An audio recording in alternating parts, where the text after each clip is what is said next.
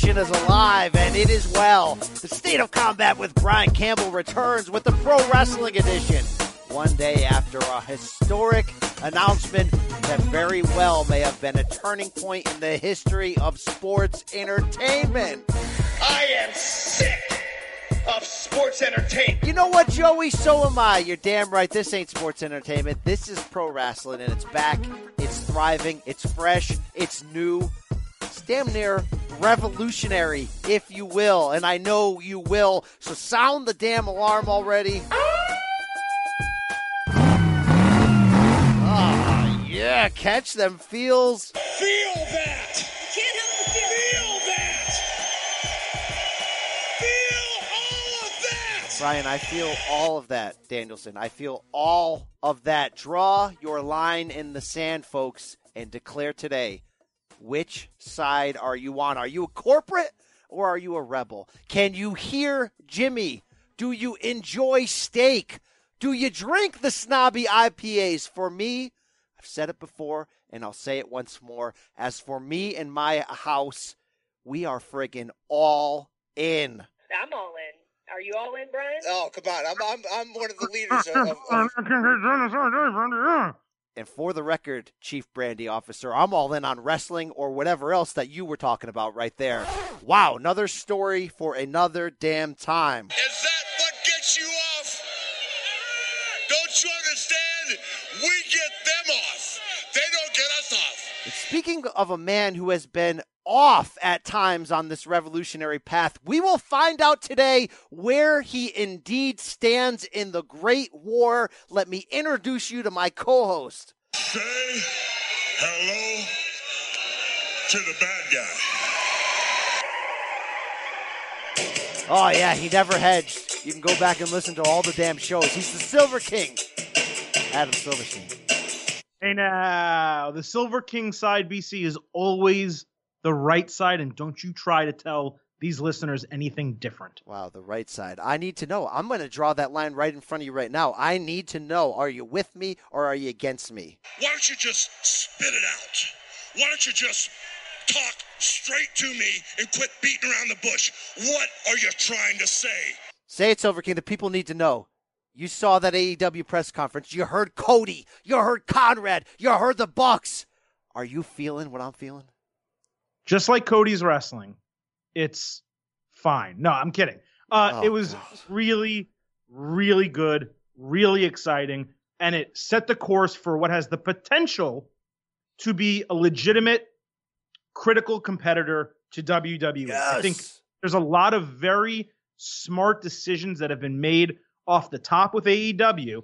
As we'll get into, we don't know enough yet. But the setting that has been laid out in front of us says they might have something here. Oh, I love that. Pause that thought right there. We'll get into that very quickly. And the damn main event, looking back at the week that was in pro wrestling, turned out to be a wild week. The same performance-enhancing audio, of course, coming your way this week. Hey, if you haven't done us a solid yet and got out there and hit us up with that 5-star review, look, I don't need Booker T to tell you it's all about the 5. Please do that wherever you consume fine audio. Tell us what you like about the show. Tell us what you want to hear on the show. Just tell us. You want more instant analysis podcast? You tell us. Get us up to 500 reviews. We'll find out. Anyway, Adam, we got a great show talking AEW, looking back at Wrestle Kingdom 13, talking Raw and SmackDown and all that stuff. But why don't you tell the people about a little bonus on Thursday that you've been teasing over there on the @State of Combat link on Twitter for the damn podcast? Oh, no big deal. Just a 30-minute interview with the 2018 CBS Sports Wrestler of the Year, the man, Becky Lynch. I am the man. That is coming to your ear holes tomorrow, Thursday, in a special edition of the State of Combat podcast. Thank you to WWE for setting this up for us. The man drops bombs on this interview, BC, in this interview, I should say, and we cover both ends, talking nonstop. Becky Lynch, if you are a fan of the man, the other man besides the Silver King, if you are a fan, make sure you are subscribed to State of Combat. Make sure you are following us @State of Combat on Twitter, and make sure you listen to the show tomorrow. A lot of psychology about her character, where she's at, if this actually is a character. A lot of stuff you're going to want to hear. We try not to overpromise. This one delivered, though. This one will be worth your ear holes. So we're teasing a bag, and you're not going to get the mess. That's what I'm talking about. Let the penetration station open, because it's going to happen on Thursday. But Adam, you got anything else you want to tell the people before we get into the meat of the show? Not really. I'm in a real good wrestling space right now. My college football season is over. BC, speaking with Becky Lynch, watching Raw and SmackDown this week, I am ready for the road to WrestleMania. We are making major plans for New York, WrestleMania 35. I'm thrilled and extremely excited to be there. And we may have some opportunities for you fans to come see us. I don't know for sure. We'll figure that out. But let's get into, BC, what you want to talk about, what the world wants to hear us talk about, the main event. This is the main event. And we're going to start this off with a bang, the same way that AEW All Elite Wrestling started on Tuesday with a 1-hour rally outside of the Jacksonville Jaguars Stadium. Jaguars, not Jaguars. Yeah, people are hitting me up on this. What am I doing wrong here? Jaguars? That's what I say. What's wrong with that? Jaguars. Jaguars. Jaguar. I got some weird things in my vocabulary. My You wife call the car a Jaguar? Yeah, Jaguar. Oh. My wife says I can't say things right. I always say I can't figure out how to say ear hair. Ear hair. Yeah. I got issues. All right. Anyway, yeah. You call titles belts also. There's a lot of things wrong with you, but that's okay. Anyway, this thing started with a bang, and we're going to get into a lot of the minutia with it. But right off the top, they announced the early portion of their roster. Obviously, Cody, the Young Bucks, SCU, all part of it. We saw surprise appearances from Joey Janela, who's currently injured, and Penelope, who's his, I think, girlfriend, but also a talented wrestler as well. Britt Baker, who's one of the best independent women's talents. MJF, young guy, really good on the mic. And the two key names. Pac, you better know him as Neville. And the Ayatollah of rock and roll, yes, Chris Jericho, BC. What did you think of those surprise announcements? Were they actually surprises for you? And what did it tell you about where AEW is headed? There's a lot to say about this. I'm fired up about this. I really am. I thought this was a success. There were moments in the beginning, you and I were talking, didn't feel like a success. That YouTube stream was struggling. They were doing wide shots on a crowd that really wasn't big enough to do wide shots on. There were some audio issues. They pulled it together, though. Look, is Chris Jericho signing with them a surprise? No, not necessarily. But the fact that they held it out until the end as sort of a bonus, I thought really hit hard. And then you have him coming on saying, no, I'm signing on full time. This isn't like I'm going to do one big match and then maybe go back to WWE. He said it himself. I am full time. And then he gave what I thought was really like the best speech of this entire show. I'm not here for the money. I already got the money. I'm here because I believe in doing something different. I believe in doing something new. It's what I've always done my entire career. I am a maverick. I am an outlaw. I am a pariah. I am Chris Jericho, baby. Yes, Chris Jericho. You also have things, and one of those is it. And I think this presentation, this AEW has it. There's a trendy feel to it. And that's a good thing, and I think you need that. Because, look, if they're going to be a competitor for WWE, at least critically, and look, no one's going to look, this is not going to be WCW versus WWE, because financially these are different ballparks. Even with the money that the Jaguars owners have, and I'm hoping, you heard from Cody that they're going to pay well and to keep happy wrestlers, because happy wrestlers make happy fans, all that good stuff. I have a lot of thoughts about that. But all right, we'll get to that in a second. The point here ultimately is, though, look, they're not going to compete commercially yet. But critically, to compete, they have to be different. They were different, I thought. To have Chris Jericho as the veteran on this group and know that you're getting him full time and getting his mind, not just what he has left in the tank. I got a lot of people adding me on Twitter at B. Campbell's TBS going, 48-year-old with a bad back, really? You think this was a big presentation? No, you know what I thought was big about this presentation? That it wasn't, we're going to shove Cody, the Bucks, and Jericho down your throat necessarily. Obviously, they're there. They're the foundation. They're the structure. You know what they kind of shoved secretly down our throat? Hangman Page versus Neville as possibly and probably their first title feud. And you know what that told me, Adam? To some people that may have been, okay, that's fine, but those names aren't big enough. Well, you have the big names are there structurally. And believe me, there's going to be more big names coming. But the fact that they're saying, we're taking two younger-ish guys in their absolute primes, Paige, who WWE was after and really has the potential to be a star, a modern Bruiser Brody, and Neville, who we love and is really the modern incarnation of Dynamite Kid, if we're really being honest. The fact that they're showing you up front, we're going to build around these two guys. I thought this was a massive success because WCW succeeded for a while and then failed. A lot of reasons why. One of those reasons why was because they took only WWE cast-offs that were older. TNA spent a lot of money, largely took only WWE cast-offs that were kind of on the back end of their career. Obviously, they had some AJ Styles. More so WCW cast-offs that were at Great the end point. of their career. This feels like they're trying to build from the ground up, a real rival organization. To do that, you need young people in their prime. Adam, they gave me that. Two major questions we didn't get answered. One, TV. I think it's still to come. I know for a fact they are talking to some big names. And two, Kenny Omega. We'll get to that in a second. But I was impressed by this overall. The key to the entire thing, and it's what I said when we talked about it last week, they needed to build the wrestling organization around the word elite. Okay, and that's why I thought it should have been the most prominent thing in the logo. That's what I was trying to get at. Okay, that's what they did. They are saying we are about elite athleticism and elite talent. Now, their roster top to bottom is not going to be the best of the best. The best wrestlers in the world, many of them are in New Japan. A lot of them are in WWE. But there are plenty on the independent scene, and there is plenty of guys that they will be able to, you can use the word poach, but there are WWE wrestlers whose contracts will be coming up, and they will get a couple of them. They're not going to raid WWE, but I wouldn't be surprised if you saw one lower mid-card and a couple mid-card / lower card names move over there. Someone like, and this would be a lower card person, but like someone like a Dana Brooke jumping over there.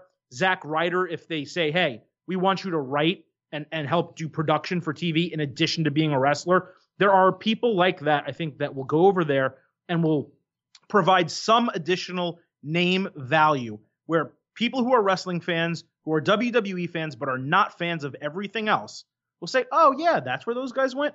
Oh, this thing's on TNT. I'll check it out. And that's all you need.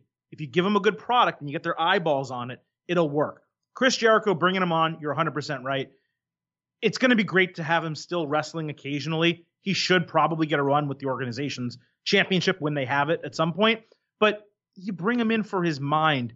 The guy is a maverick. He's a wrestling genius.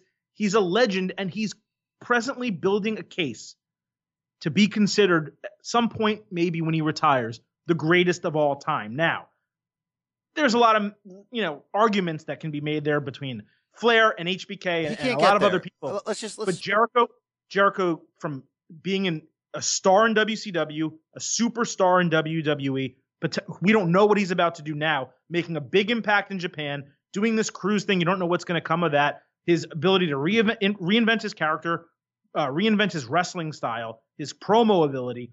There's a lot there. There's a lot they're going to benefit from, and the younger talents are going to benefit from having Chris Jericho around. All right, so I don't want to put water on it, but look, he can't. There's nothing he can do now to become the best of all time. I think he's right in that 13, 14, 15, 16 area. I think this late incredible run, which included the resurgence with Kevin Owens at the end, the New Japan work, and now what he potentially could do to AEW, I think the best thing they can do for him is get him closer in that top 10, get him in the mid top 10, which, by the way, is massive for a small-ish guy. Okay. Chris Jericho is not going to be the greatest of all time. He will be able to make a case. True. There will be some left field cases. And a lot of that has happened in the last 4 years. It's amazing what he's doing, and the potential here to maybe be a commentator, maybe be something. Like, it's going to be massive. But here's the deal. He mentioned something that's so key in there. He said it's not about the money. I've got plenty of money. Obviously, not everybody in the wrestling business. Chris Jericho's getting paid.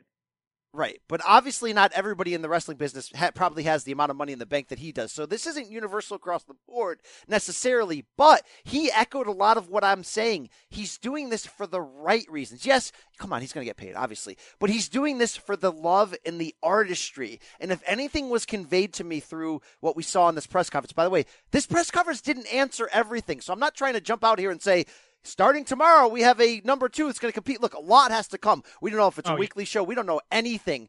But what they showed us is these guys are artists. These guys, the Bucks and Cody, weren't willing just to sell their soul for a large WWE contract because they've improved themselves on the indies. They're trying to change the business. They're really backing up what they're saying, all these catchphrases. And I do believe that. I believe these guys are artists. And I believe that's why when I said all last summer, don't be surprised if Daniel Bryan does jump. And you're like, you're crazy. Look, in the end, he didn't jump. He probably made the better move. But he's of that ilk too. There are artists left within WWE who are like, I've made a certain amount of money and that's fine. Now I'm in it more for the craft, the love, trying to do something that no one's done before. These people want to be part of the modern day WCW if there can be one. I applaud them. All of us fans should applaud them. Unless you're somehow on the payroll of WWE, any fan out there, I guess I can understand being skeptical, but any fan out there who is rooting against this in any form, get off my timeline. Well, you shouldn't root against it, but I'm going to take issues with 2 things you just said. One, signing with WWE is not selling your soul. It's a joke. That opinion is washed. Okay? It's not like for those guys. For those elite guys, like it's not. 40-year-old Brian Campbell, it's washed. No. Okay? It is. It's a terrible take because WWE, do they sign some people and not use them to their best potential? Absolutely. No one's making that argument. But you're not selling your soul when you take a job and get paid a shit ton of money to be a professional wrestler. You do if you care about the content. And be a worldwide superstar. Adam, do you lose creative control when you go to WWE? Yes, they're not WCW. Okay, so if you are an artist, an elite artist who believes that you are influencing your work, and somebody like Kenny who's changing wrestling, literally changing the standards of wrestling, if you go to WWE right now, you are to a degree selling your soul. I don't think you can argue that. You're not selling your soul, Brian. You're not going to hell because you went ahead and signed with WWE. And for anyone that's thinking the Young Bucks and Cody turned down huge money from WWE and are not going to have the potential to make huge money from AEW, or maybe had those offers matched already by Khan, anyone who thinks that, I mean, you're not bright. Okay, these guys are getting paid a significant amount of money. They're not just wrestlers. They're executive vice presidents in this company. Why do people give up large corporate job opportunities to take a chance and start their own business when everything is telling you not to do it? Because they believe more in themselves and the craft. Nothing was telling them not to do it. Yeah, there's obviously people out there that are saying don't do it. I just heard Jerry Lawler's podcast. He was like, I don't care if I had $8 zillion, I wouldn't start a new wrestling promotion. So to try to act like there isn't doubt here and people telling them not to do it, come on. Jerry's like 67 all years right, here old. We go. We'll write it off. We'll write it all off. Come on. You can't look. It is selling your soul to a certain degree. No. Listen. They took a major risk. I'm not saying they didn't. Okay, but they didn't. They would not have been selling their souls to go to WWE. 1 and number 2, they're not paupers here. They're getting paid by AEW. So let's not make it like they're not making a ton of money. And it's a calculated risk too, because I don't know the numbers, right? Let's say WWE offered the Jacksons $2 million, right? And AEW is paying them $2.1 million. And AEW fails. Okay? They go, hey, WWE, we're massive names with a huge following. Give us $2.2 million. And WWE goes, oh, okay, sure. Okay? It's a calculated risk. Their careers aren't over if AEW fails. They're putting themselves in the position to make a ton of money and be massive wrestling superstars, legends potentially. So I'm not saying that none of this is risky. I'm not saying that this is couched or anything like that. What I am saying is these guys they're not going to, I'm just going to stay with Ring of Honor. That's fine, Adam. All I know is there is a line in the sand now, okay? I'm on one side. A great portion of our listeners are on this side. But I think forever you are going to have to stay on the other side of that because you didn't believe in this from the beginning. You didn't want to believe in this from the beginning. You didn't think Jericho was part of the revolution. You didn't think All In was going to sell out. And you said this AEW thing wasn't happening. We shouldn't even talk about it. We got to get to a point on this podcast where you stop lying to the audience. Well, look, the proof is in the pudding of our archives. Brian, we've done this many, many times. The first time we talked about All In, we were of the same opinion that it would be difficult for them to sell out 10,000.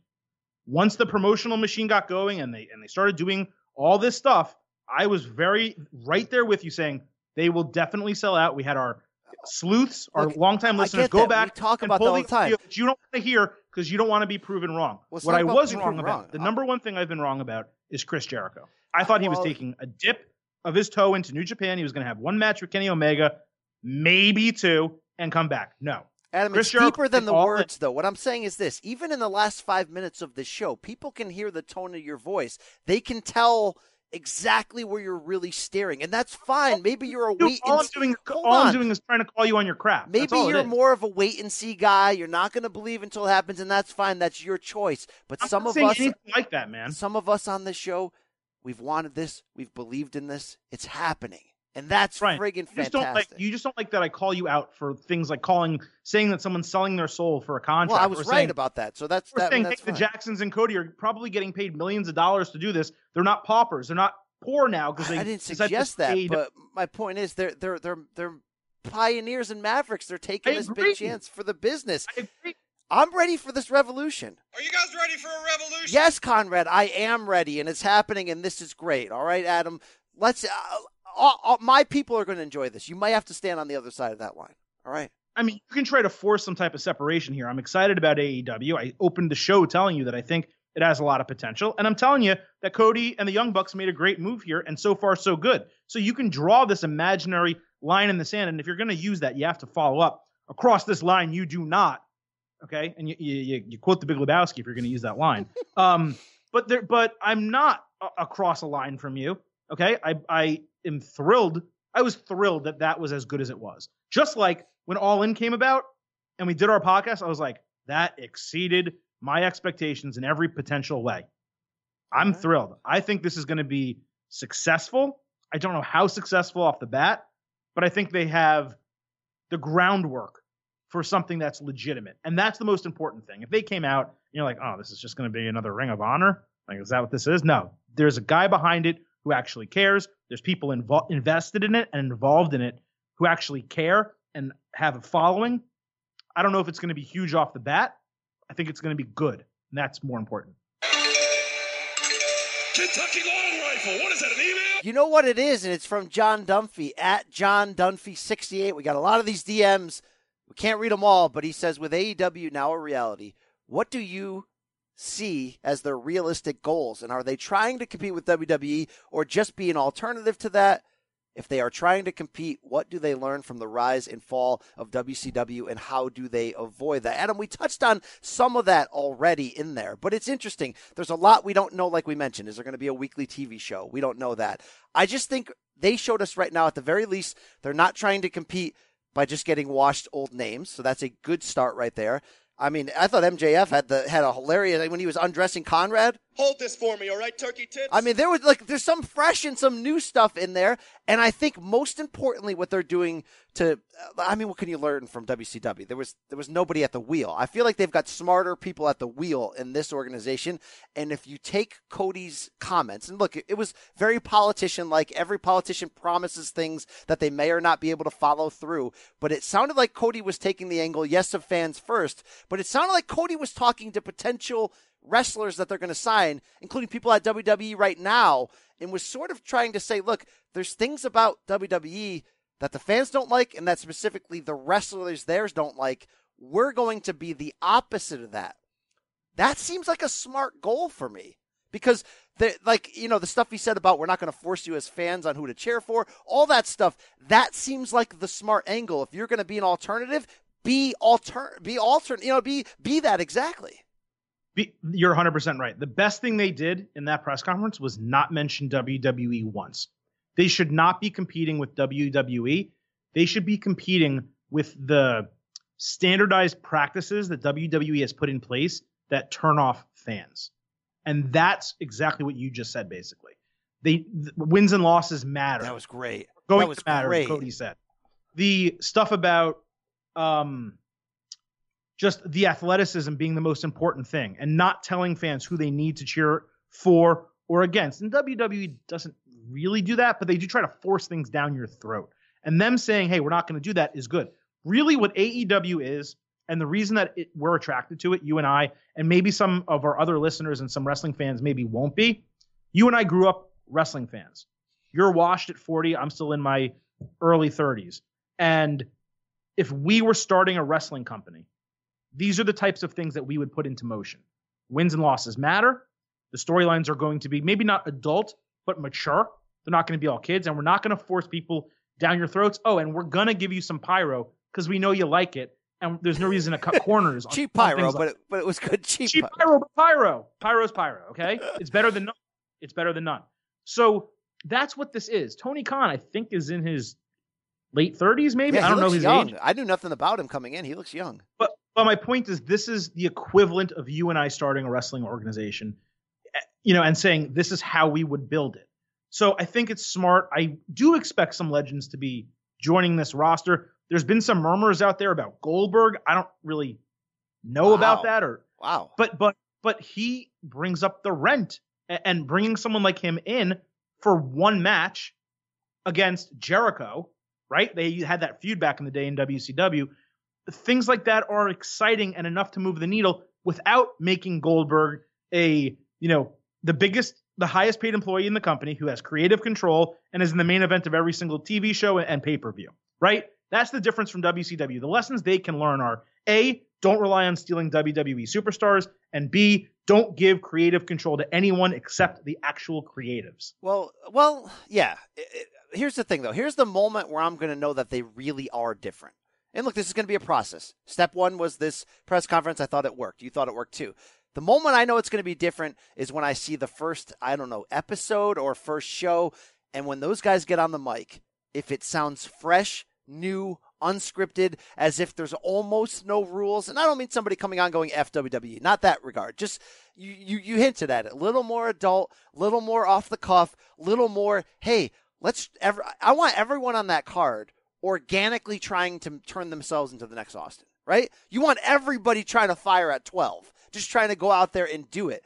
That's what I want. That's how I know it's going to be different. WWE is too scripted. We want that to change. The only way that's going to change is if somebody comes in and does it different, does it the old way. And I also think they really need to bring in more of these old school feels. All In worked because it was 50% new school indie and 50% old school. Maybe that's why NXT works, by the way, because it's kind of that same dynamic in different ways. But we got to have this old classic Jim Crockett Promotions, Dusty era feel to certain elements of this. I hope we get that.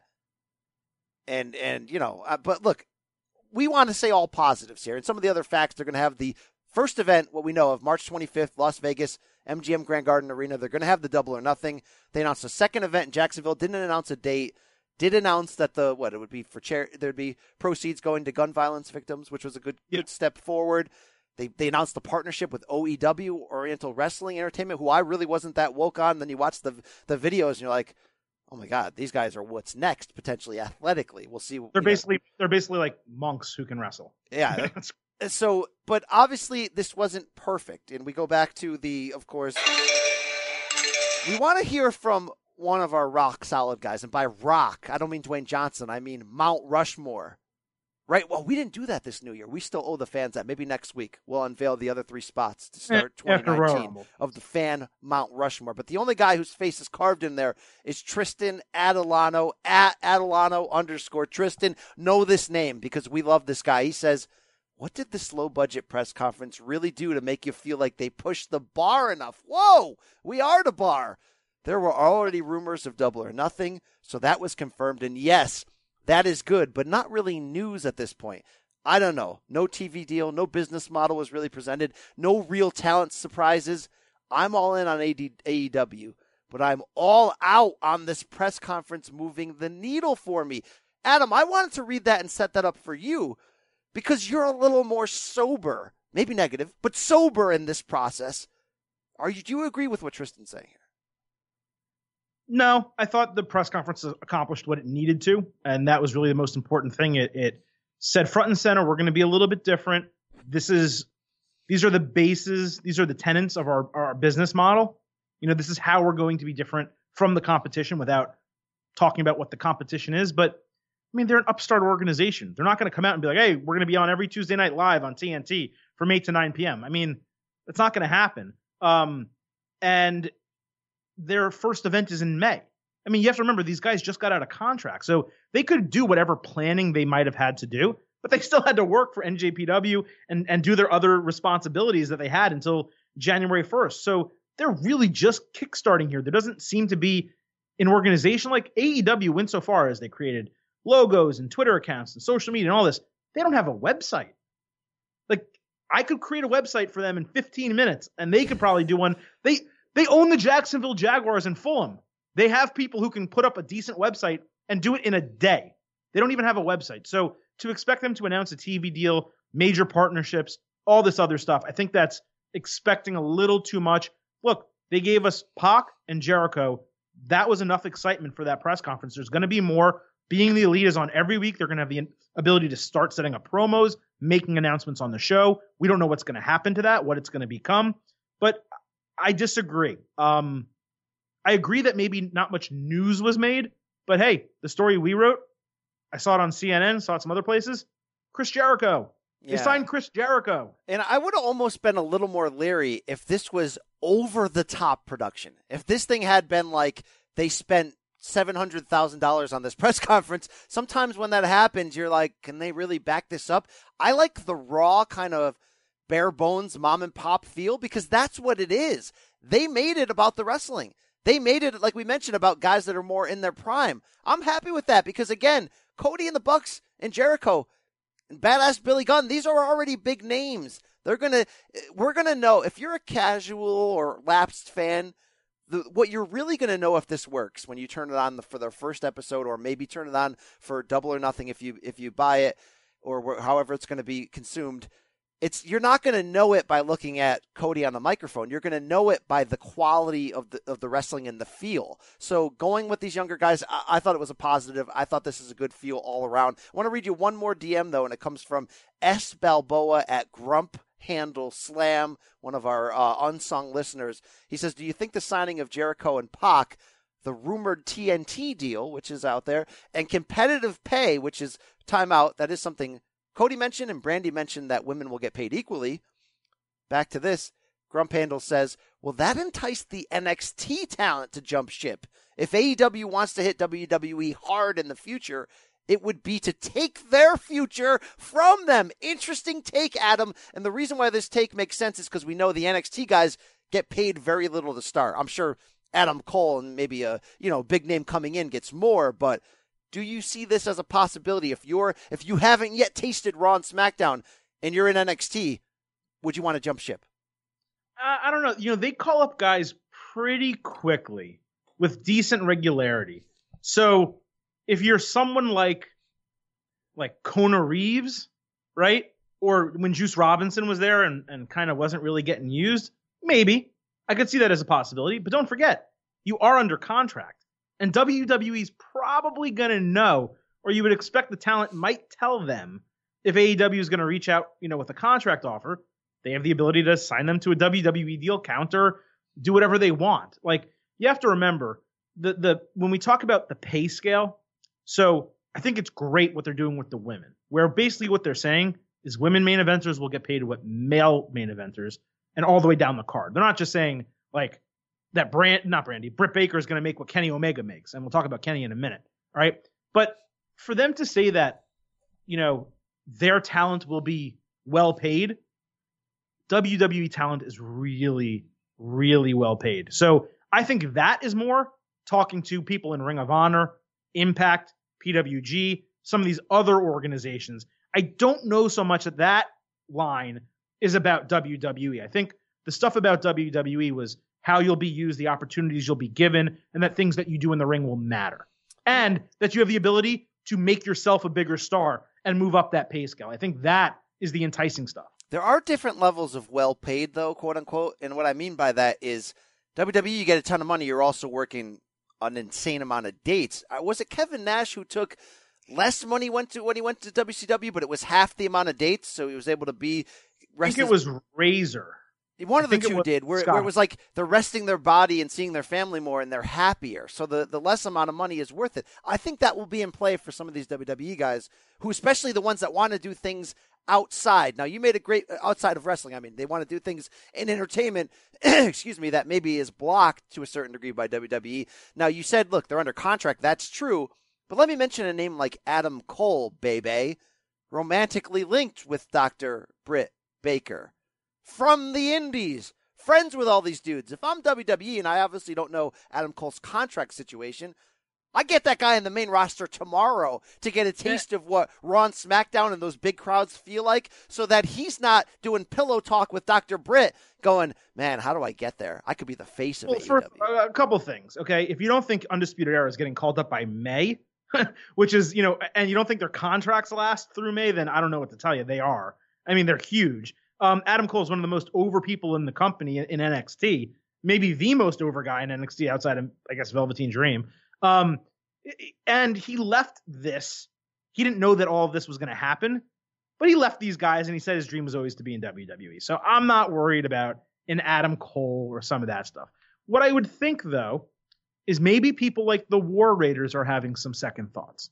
Maybe someone like a Gallows and Anderson, even though everything I've heard is they love WWE, if they're willing to give them money and maybe some of these employment opportunities as producers or agents to have these dual roles, they're older guys and limited dates, so Anderson can be with his hot Asian wife and his kids. Maybe those opportunities are more attractive to some of these superstars. I think the limited dates is, like you were kind of intimating, is more important than the money. Absolutely. Being able to be on the road less is really key. But look, we have a lot more show left. Before we get out of AEW, the one thing that was not announced, to no one's surprise, was no Kenny Omega. Yeah, this is the elephant in the room. We held it off for a reason, but this is almost the biggest, outside of the no TV deal yet, this is the biggest thing that has to be decided. And this matters massive, Adam. Yeah, it's bigger than the no TV deal. But so Kenny Omega, look, it's very simple. His contract isn't over yet. It ends at the end of January. With NJPW. I don't think with NJPW, I don't think it's a surprise for anyone. Kenny Omega is going to AEW. Like, do we need to actually argue that? I think we do. I think he is, but for a day and a half, especially when he came out and told that Tokyo outlet that he was done with NJPW, and some people think that was a surprise to NJPW, and then we all thought it might have been a work, but there was like a 2-day period. My DMs are filling up with our listeners, and I'm like, oh, wait, is he really going to WWE? And the reason why I believe this, shout out to a guy we love at CBS, Jack Crosby. He came in my DMs with a good take where he was like, the throne is empty at the moment. Roman Reigns isn't there. So if there is a time where you can entice Kenny with not just change your life money, with break your life money, and say, I'll give you the top spot. Look what I did to AJ in 2016. This is Vince talking, by the way. I wouldn't want to believe it because I believe Kenny Omega God damn it, pal. Look what I did with AJ in 2016. Exactly. I want to believe, and I do believe in my heart, that Kenny's more about the artistry, more about changing the world, more about everything I've been saying for 2 years on this podcast that he is. So that's why I think he stays. But I'm not going to lie. For 2 days, I was like, maybe he would go because he's 35. He knows what injuries feel like. And if his friends are leaving and they won't be in NJPW anymore, for all we know, then it's interesting. But, Adam, I think this is a game-changing move. He's the best wrestler in the world. I don't lie when I made that crazy comment last year when we had Nick on, and I'm like, I am not sure yet, but I feel like I'm watching the best to ever do this. And I know some of you out there don't think he's good on the mic, and I see those tweets. I see those DMs. He's great on the mic. He's everything I want him to be on the mic. He's unique. He swears a lot in NJPW. He's great. He's the best I've ever seen in the ring. I said it. I believe it. And he needs to be there, Adam, for this to really, really, really work. He has the opportunity to be the best in-ring wrestler ever. And I think he's making that case already and has a few years left to really make that case. I think all-encompassing because he's so cool. But he's not. Cool no, he's not. The cool factor. All-encompassing. All-encompassing. He's not. He hasn't done it. There's a couple things. Honestly, you have to do it on the biggest stage. He hasn't done it on the biggest stage. And that is no, it is. It's right, and he'll do that when he's 40. Obviously, he's going to. I don't know that he will. If AEW actually works, why would he ever leave? It doesn't make any sense. He's a signature star. It wouldn't make any sense if that happens. But to put him on a level with the combination of a Flair or a Michaels, he's not there. He's there. He exceeds them in the ring, but he cuts a decent promo, BC. Cuts a great 75% of them are in Japanese. No, okay. Cuts a great promo. So let's just not go overboard. And I have to bring you down to earth. I'm gonna do a backflip overboard. None of you are on my level. It's true. This guy might be the greatest ever. I'm telling you this. This guy is. It's not just he's the flavor or the special of the moment. He's everything. Do I think AEW could survive without him? Yes, but I have questions. if the Revolution. No, it's not questions. I know it. The Revolution can't be the Revolution that my heart wants it to be without Kenny in that front seat. Yes, I believe Cody's more important behind the scenes, but Kenny in that front seat with him, he's got to be the face of this. Oh, there's no question about it. And by the way, people forget Kota Ibushi is a freelancer. So you're going to see Kota Ibushi there too. And no one should be surprised when you do. And when you do, you're going to have maybe the two best in-ring performers in the entire world in a new upstart promotion with a couple of guys who really know how to book. And it's going to be really interesting to see. The key with Kenny Omega, and he's definitely going to AEW. I never thought otherwise. The reason why he should go to WWE from a selfish perspective is they have the hands on board right now where you're talking about 3 to 4 to 5 years of epic feuds, epic matches, epic rivalries, and his star would become so massively great that he might actually compete with a Shawn Michaels or a Ric Flair for greatest of all time. Let's live in that. Let's live in that Styles, moment. Bryan, Almas, Rollins, Kofi, Big E. Hold on. Don't give away the bag yet, because I'm going to ask you a DM slide right now. I want you to live right now in the mindset that he is going to WWE. Let's pretend he is. We don't know for sure. Let's pretend he is. One guy competing for that Mount Rushmore spot is my good buddy and your chief adversary. Remember, you used to feud with Thomas Jordan Sutton? We haven't heard from that guy in years ever since you took him out in that feud. Right now, you and Bob Backlund's one of the hottest feuds in this show at Talkbox, and this is what he said. We're not even feuding anymore. Go ahead. He says, you blocked him, all right? I'll never forget that. He tweets at me. He tweeted at me 7 times today. All right, sliding back in your DMs like little Nate's rushing to make a 3 count. My question of the week is how each of you would book Kenny Omega's first opponent in the WWE. Who is it? What's the result? And then who is next? You both would have very different takes, I think, and I'd be interested to hear hashtag Matt Riddle is the truth, hashtag TalkBucks for Mount Rushmore. Wow. Put a lot of things out there. Adam, I want to give you the floor first. Let's say Kenny came back. Even though we think his contract with NJPW is up after the Rumble, let's pretend he comes back and wins the Rumble. How do you book him for WrestleMania?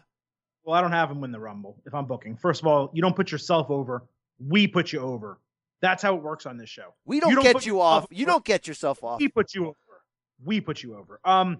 What I would have him do is walk right into the Royal Rumble, throw AJ Styles over the top rope, and feud them for the next 2 months. First match at WrestleMania 35. All right, that's interesting. Here, I think to make the largest splash to the public, because look, there's going to be a lot of WWE fans who have heard the name but have never seen 1 second of Kenny Omega. To make the biggest splash, just like the first night in jail, by the way, you got to go up to the baddest MFer there is, and you got to take him out. So here's what happens in BC's world if Kenny took that cash, and let's say he convinced VKM for a little bit of creative help and control, and he walks in and he wins the Rumble, and he calls out Brock Lesnar, and he beats Brock Lesnar clean at the damn Mania. Because I think you do. You can't have him come in and be like, here's a special wrestler. You have to have him come in and be like, he's filling Roman Reigns' chair, and he might be the greatest of all time, like BC said. Listen to State of Combat every Wednesday for more. And then, Adam, you go AJ Styles into SummerSlam. Oh, my God. Well, because then you have Styles beat him and get even. Because Kenny took out AJ to take over the leader of the Bullet Club. The next day, AJ, of course, went to NXT, to WWE proper with the Royal Rumble. The history's all there. I don't know if they would tell that history. Did they do a good job telling the Nakamura Styles history? Not really. I don't know. But I think you got to go after Lesnar first and foremost. It's a fair booking. I think it's different unless you're paying him. It depends on what Vince is paying him.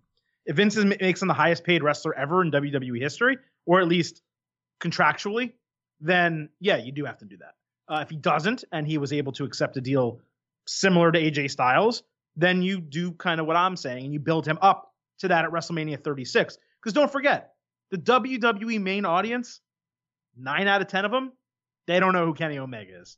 They just don't.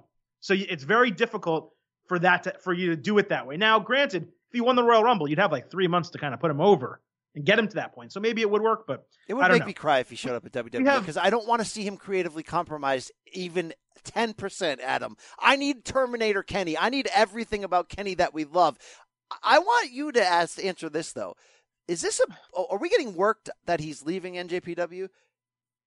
Well, that's what I was going to get at. So I promised a lot of our listeners that tweeted at me after the rally that I would not let you drone on about this for the entire show, even though that's basically what's happened. So I'm going to close the AEW segment with this question, and we're going to transition and get on with the rest of the show.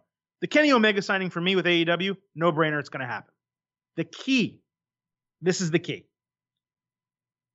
NJPW, apparently, according to Dave Meltzer, was not going to make an agreement. Your guy. We'll pause that and say your guy. Thank you. Was not going to make an agreement. Listen, no one marks out more for NJPW than Dave. So, all right, if you're going to, any match in the Tokyo Dome, 7 stars. So if you're going to trust someone on this, you trust him. All right?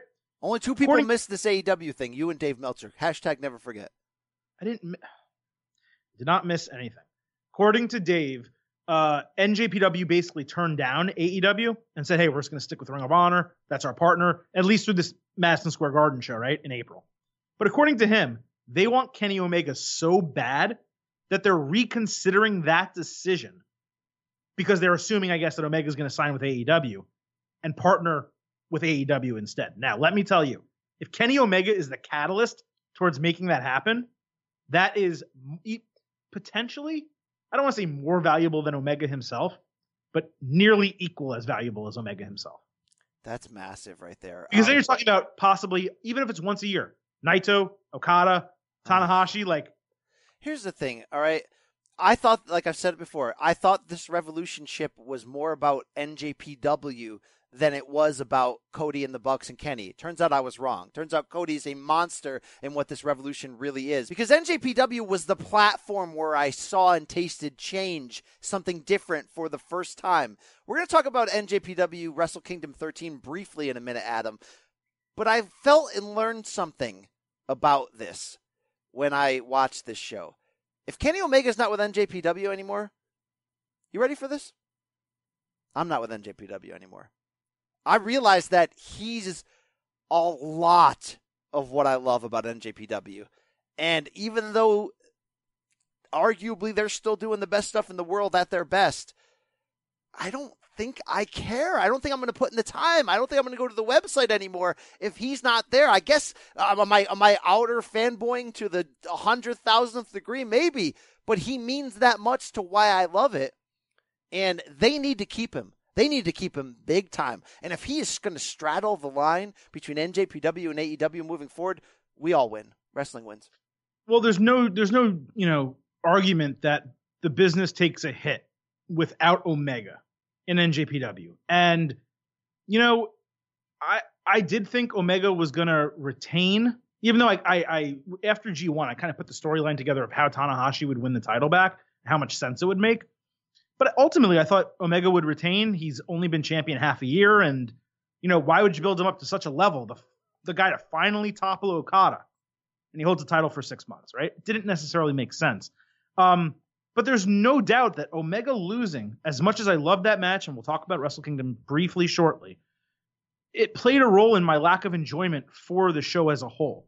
And it definitely would have NJPW take a hit. I really, honestly, never thought that AEW and NJPW would not partner. So none of this is actually a surprise to me per se. And we talked about this on last week's show. The NJPW partnership may actually be the key to this succeeding quickly. That's because fair. Then they can really say, we do have all the elite talent in the world, or the most elite talent in the world. I think that's right, because I reconfigured my top 5 or 6. I do this all the time. Who are the top 5 wrestlers in the world at this moment? It changes regularly. I know you like to put Seth at the top. That's your personal opinion. I'm not here to talk bad about it, Adam. There was a 2-month span where Seth deserved. What I'm here to say right now is 5 of the 6 at the moment for me work in NJPW, and that's just what it is. So you're right. That would make it a ton of sense. It's weird. I love AEW. I don't want to say anything bad about it, but when I envisioned the Revolution really splashing it, I thought it was going to be the American invasion of NJPW. I thought it was going to be that. So does that make me actually right? Well, it's a different name and banner, but it's essentially potentially the same thing, especially if Omega's part of it. Sounds like you're hedging. But what are you saying? Are you right about? What are you saying? Well, the Revolution from you and Nick when we started the show was New Japan. And this is going to be the competitor to WWE. And they're going to blah, blah, blah. If they came to America, yes. And I listen, I love the product. I still do. But I said, look, there's a lot of hurdles for them to overcome, including, getting themselves in front of an English audience. They're doing a little bit better with the shows, in the United States, but they're still not actually like serving the audience material, like a weekly something where they can consume. The website's still terrible. All these things we talked about. And you're like, no, that's where the Revolution's going to be. The Revolution doesn't seem like it's going to be there. It seems like it aided the Revolution, but it doesn't seem like it's going to be there. Well, and to that end, I think that makes the Silver King because right. I don't think this is a hedge, because think about it, because really what this is you're taking four of the most important parts of NJPW, and they started their own group, and they're probably going to use some of the same guys. They are not the foremost. Stop. Omega I said four of the, for the record, I said four of the for a reason, so you didn't come back and say Okada, Naito, and yes, of course, okay? But four of the most important, at least toward the American launch, right? For the American launch to work on NJPW, what was going to be the most important? Omega, the Bucks, and the Being the Elite show. Because that's what got us into the backstage of NJPW. And that's all coming to America under a different banner. I don't, it surprised me. I thought it would be more NJPW. I did always leave out there that one of these days everyone's going to pool their resources together.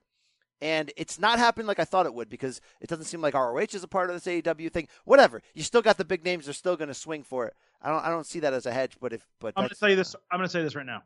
ROH is screwed. Yes. They and did Impact get Bandito exclusive, but they're screwed. They're probably screwed. I don't care how much money they have behind them. They don't care about their product. They don't care spend the about money. No. They're still playing 1,800-seater places. They don't spend the money. They are screwed. I would be surprised if AEW ever has a crowd smaller, like for like a pay-per-view, like one of these bigger events, like smaller than 5,000 or 6,000. And sometimes they can't even get 1,800, like you're saying, ROH. So forget them. BC, we have a lot of show left, and we have gone on about AEW for a long time. It felt good though, right? It felt really good. It felt fresh. No, it was good. No, it was good. I like talking about it. But we have a lot of show left. Let's briefly talk about NJPW Wrestle Kingdom 13. Break it down, some analysis. Going into it, we said it on last week's show when we previewed it.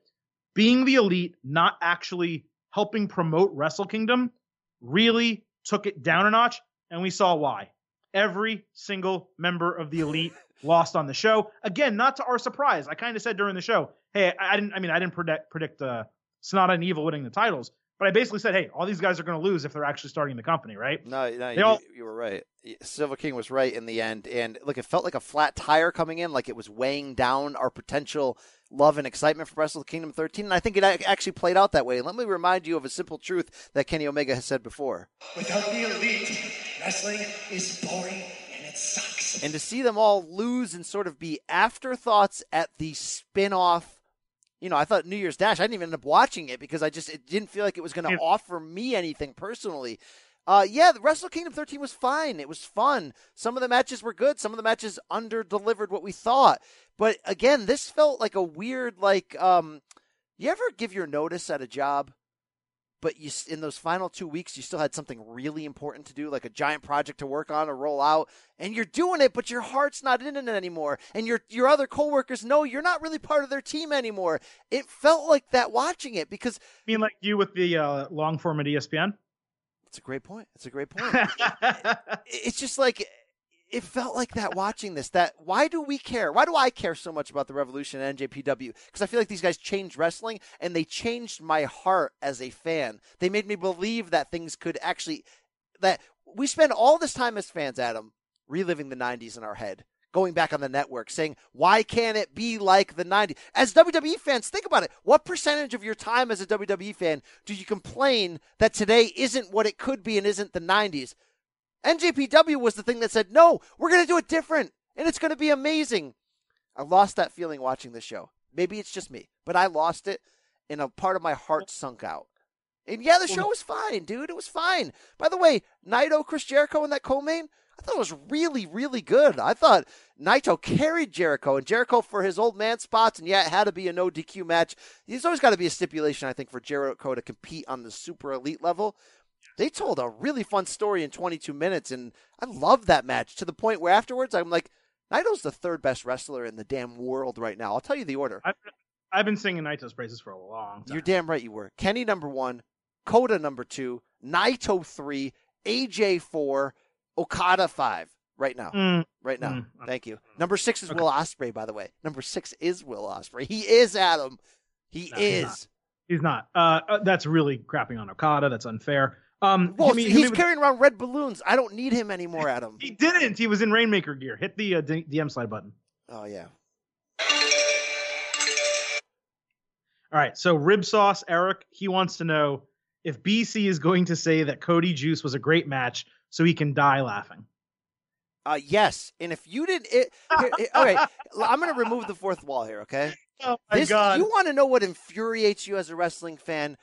Adam's constant black lining on the silver cloud, okay? I watched Will Ospreay Kota Ibushi. Wait, no. I'm not letting you off this. I was insanely enthralled. Stop. Insanely. No, you cannot tell me that Cody Juice was a great match. Oh, did you say Cody Juice? I thought you said Kota Ospreay. No, you didn't even listen to me. Cody Juice. Oh, Cody Juice. Yeah, it was look, as Adam would say, it was fine. It was worse than fine. Cody Kota was a 4.5-star match, and I still can't. That may have been. You know what that may have been? You saying that last week. That is one of the worst things that you've ever said on this podcast. And I still believe that, Adam. I got a lot of support for that take, by the way. A lot of support. And this match was awful. I'm not going to say Cody mailed it in. He mailed it in. Fair. He 100% mailed it in. I don't think that's totally fair to him, but it proved me right. That match proved my take last week. No. Right. Now you can go ahead about the Ibushi thing. Yeah, now I'm going to bring up a match called Will Ospreay versus Kota Ibushi. And look, it's time. It's time.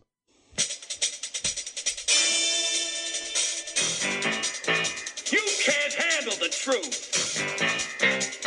No sense. It doesn't fit. If it doesn't fit, you must acquit. Son, my turn. Let's take a look at this rap sheet. We got a lot of shit to go, man. Come on, let's go. I'm going to put you on trial here, Adam. After Will Ospreay versus Kota Ibushi happened, let's remind you, it was the first match on the main card. They only gave him 18 minutes. They didn't give him 47 minutes, all right? Yeah, we knew this had potential to be 18 stars. Yeah, Kota Ibushi got a concussion and was badly injured at the end, so it wasn't the finish we all would have known and loved. This match was spectacular. The chemistry, the speed, the theatrics, the danger. Not only did they show you that if these two main evented one day, I'm serious they could do a 7.5-star match because they are those two. They are those guys, all right? What they gave us here, I have never seen the kind of chemistry and just, oh my God. Like, everything about this match I loved. And then Adam comes in, offline, not on the show, and says, match was meh. Yeah. Guys, what does meh, M-E-H, the worst word in the dictionary, mean to you? It means it sucked. It means it was below average. Not what I said. Yes, well, that's what you said, dude. You're like, nah, yeah, it was fine. It was. Look, you know what? It wasn't fine. It was spectacular, Adam. What did we say on last week's show about this match? That you can't hear Jimmy. We said about this match on last week's show that we expected it to be the second best match on the card. It was nowhere close. It was close. Was the middle of the match exciting? That sequence in the middle of the ring with the kicks and the flips and all that? It was fantastic. The opening was fantastic. Did you just... The opening was pretty good, too. As a whole match, them getting 18 minutes, finishing in that manner, it fell far below my expectations. So, all right, what was your expectations? A 5-star or a 17-star match? What was your expectations? Like a 6-star match. Like, it was a freaking 6-star match. So, if my expectations are 6 stars, just like blowing me out of the water, which is what everyone expected and told me that this could be, and it's 3.75 or 4, that is a meh. First of all, it was 4.25, first of all, okay? It really was. It was a 4.25 match. You're over a quarter of a star, but okay. Second of all, remember AJ Styles, Samoa Joe at SummerSlam? Remember it reached a certain point where you're like, this could be the match of the year, and then it had that abrupt finish. Yeah. You know what we didn't say coming out of there? Yeah, we were in the dirty bed sheets. Yeah, we told a lot of truth on that podcast. But you know what we didn't say? That match was meh. No, we said that match ruled, and it could have been a classic had it had a different finish. Ospreay Ibushi ruled, and Adam, it could have been a classic with a better finish.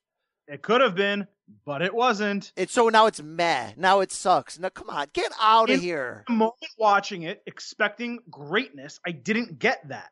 I mean, you can't argue that. It's inarguable. I did and I will. I did argue it and I will. Okay, well, fine. You can, but you're wrong. I've been watching wrestling since you were in diapers. 1984, brother. When you were still pooping in your diapers, dude. Just so you know, okay? That's, by the way, exactly correct. I was pooping in my diapers in 1984. And that is when I started watching. Thank you.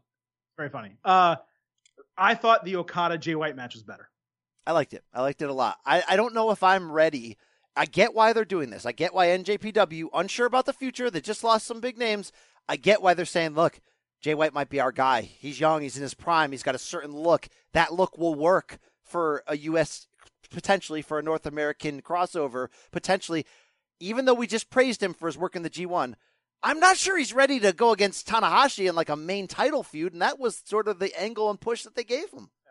Well, he might be their Gaijin, more important than anything else, because they don't really have one anymore, at least not a number one guy. I think he is it.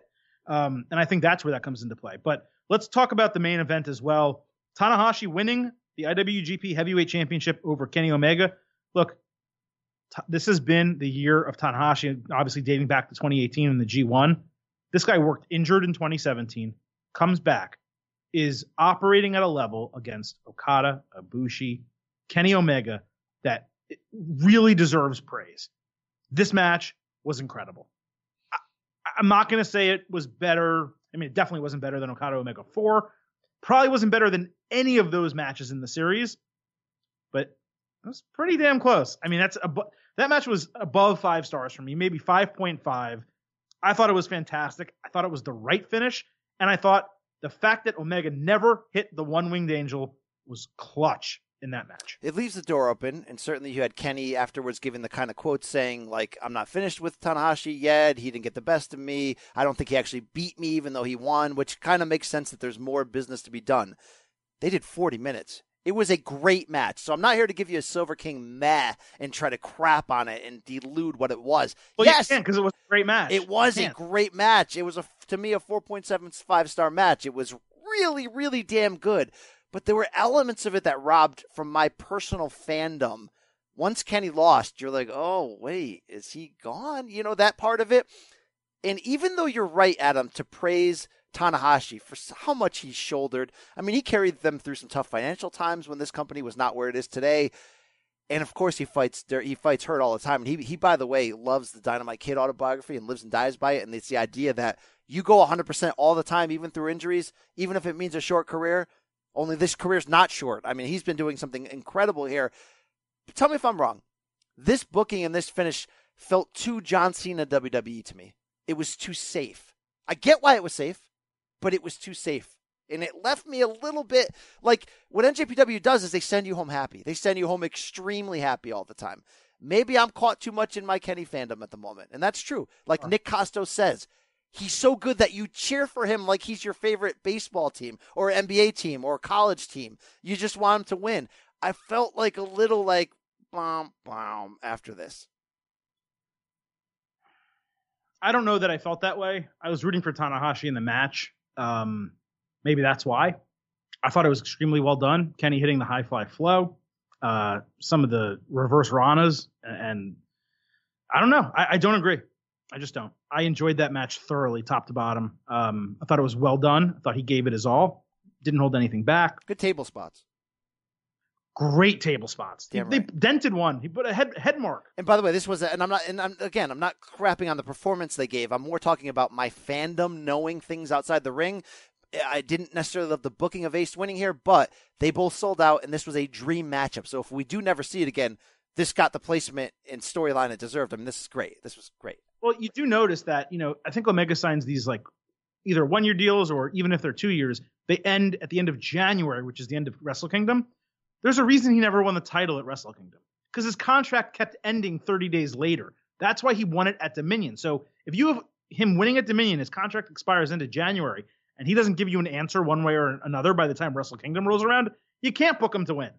All right, you just can't do it. Let me ask you this. If that night before WrestleMania, New York City, Madison Square Garden show, has Omega versus Tanahashi 2 for the damn title. Does that work? Obviously, you're going to have more names on that card, but that works, right? I mean, I think they already sold out anyway, or going to sell it anyway. I mean, but yeah, I mean, of course. Is Tanahashi a top 10 wrestler in the world right now? Yeah, he is. You know, he might be on that back end. Yeah, he's all right. Because you have to put Pentagon in there, right? Dude, Pentagon's insanely good. Yeah, and it's been Ray Phoenix is out of control. Good. You got to put Rollins in there. You know, Styles maybe has an argument still being in there. Not Almas, by the way. Love Almas though. But love. By the way, you got heated reactions. Well, they're wrong. Poll, I didn't even read the poll results, and I don't even know what they were exactly, but it was like 69% agreed with me that he's top 5. Well, okay, here's what they're agreeing with. They're not actually agreeing with you. There's misdirected hostility here. They think by saying he's not top 5, that I'm saying he's not top 5 material, right? That I'm somehow downgrading how good he is in the ring. I'm saying he's great in the ring. I'm saying there's only 5 spots, guys. There's only 5 spots, and I'm sorry, he's not in those 5 spots. No, he is, and you saw it Tuesday night. And we'll talk about that later in the show. But yes, Brian, I'm talking about material, potential, ability. Ability-wise, Almas is a top 5 wrestler in WWE. He's not. And I love him. In-ring performer. Yes, He's not. I'm sorry. There's people, I mean, people need to get woke on this. Anyway, we got Adam. I can't keep having you keep this show in AEW and NJPW the whole time. We do have to get to some WWE. Look, you're the one, listen, breaking the fourth wall. You're the one who told me it had to lead the show. I was ready to lead. What responsible journalist this week is going to go, hey, let's start off our show talking about anything but AEW? Really? Well, because there's a good reason why. Because the third part of our main event, BC, had 2 major returns to WWE TV this week, both on Raw. We saw Hulk Hogan make his return to WWE to pay tribute to Mean Gene Okerlund, and we had Brock Lesnar, grace us with his presence ahead of the Royal Rumble showdown with Braun Strowman. We're going to start, obviously, with Hulk Hogan. And I'm going to, if you don't mind, kick it off. I was call it pessimist. When WWE announced that Hogan was coming back, it was the night of the national championship. I said, well, they found the perfect opportunity to bring this guy back, this disgraced former performer. They figured out a way to bring this guy who said a word that will never be uttered on these airwaves by allowing him to get cheered just because he's going to be honoring his dear departed friend, Mean Gene Okerlund. And it also happens to be a little bit of a ratings grab going up against the College Football Playoff National Championship. And I went into this saying, just depressed. Here's WWE pulling another one, and I gave them no credit. Well, I was wrong, because to me, there was no one else in the world who could have honored Mean Gene Okerlund the way Hulk Hogan did, not just coming out, wearing the shirt, the introduction of the video package, but cutting a damn promo, speaking directly to Mean Gene about all the wrestlers that have left us to close that segment. I thought this was a massive home run. I don't care if there were ulterior motives for WWE behind it, getting Hulk Hogan on TV. It doesn't matter. It was the right thing to do. He was the right person to do it. And I'll remember that moment for a long time. Wow. I'm a little surprised by your analysis here. I think it's fine analysis. I'm certainly not against anything you said there. I do disagree on a lot of it. But look, I grew up in the 80s, all right? I never considered myself at that time a massive Hulk Hogan mark. It's not, even though everything in my room was Hulk Hogan. It's almost like something I don't realize till years later. I was a massive Hulk Hogan mark. I don't like Hogan. I was never a Hogan fan. I was an even bigger my favorite wrestler of all time is Hollywood Hogan. I think it's the greatest second act in wrestling history, okay?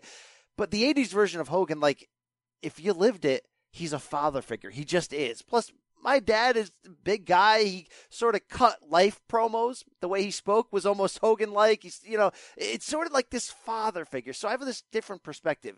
You said something right. You said he is the only guy that could have given Gene that tribute. And I do agree. There's a Cosell Ali connection there. They made each other in a lot of ways. That's true. In the end, though, I think it still was the wrong decision by WWE. Gene was great. Gene was amazing. He was everything. But you know what? They could have honored Gene with a really long video package the same exact way, and I think it would have been fine. I don't think this was about Gene. I think in the end this was actually about Hulk. This was more about, let's use this situation to soften the crowd and get him back on. Now, did he perform, quote-unquote, well? Yeah. He if you notice, there was less of the gimmick makeup, if you will. There was a reason why he had bloodshot eyes. They wanted to show you the emotion. They zoomed in on his eyes. Yes, it was heartfelt, a little campy and cheesy, of course, and he played all the hits. He gave you all the catchphrases, and it was a very, very touching tribute to Gene. But I think this was more about WWE trying to do Hulk Hogan than they were trying to honor Gene. It felt a little weird, and I don't know if I was ready for this. I wasn't ready for it yet without seeing some better public apology from Hogan than the one he originally gave in 2015 and then the bad one he reportedly gave backstage to the wrestlers. I'm not saying they needed to come out and before you want to honor Gene, Hogan's got to grab the mic and go, hey, by the way, guys, I know you all hate me, so I just want to say I'm sorry once more. No, that's not the right thing, but I still think it's too soon. Saudi Arabia was a bad idea. I think this was too soon.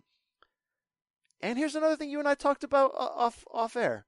He was washed, and I wasn't ready for that. If you think about it, Hogan's held together this gimmick for a really long time by keeping his arms toned, by always looking tan, and by always wearing the do-rag with the dyed mustache.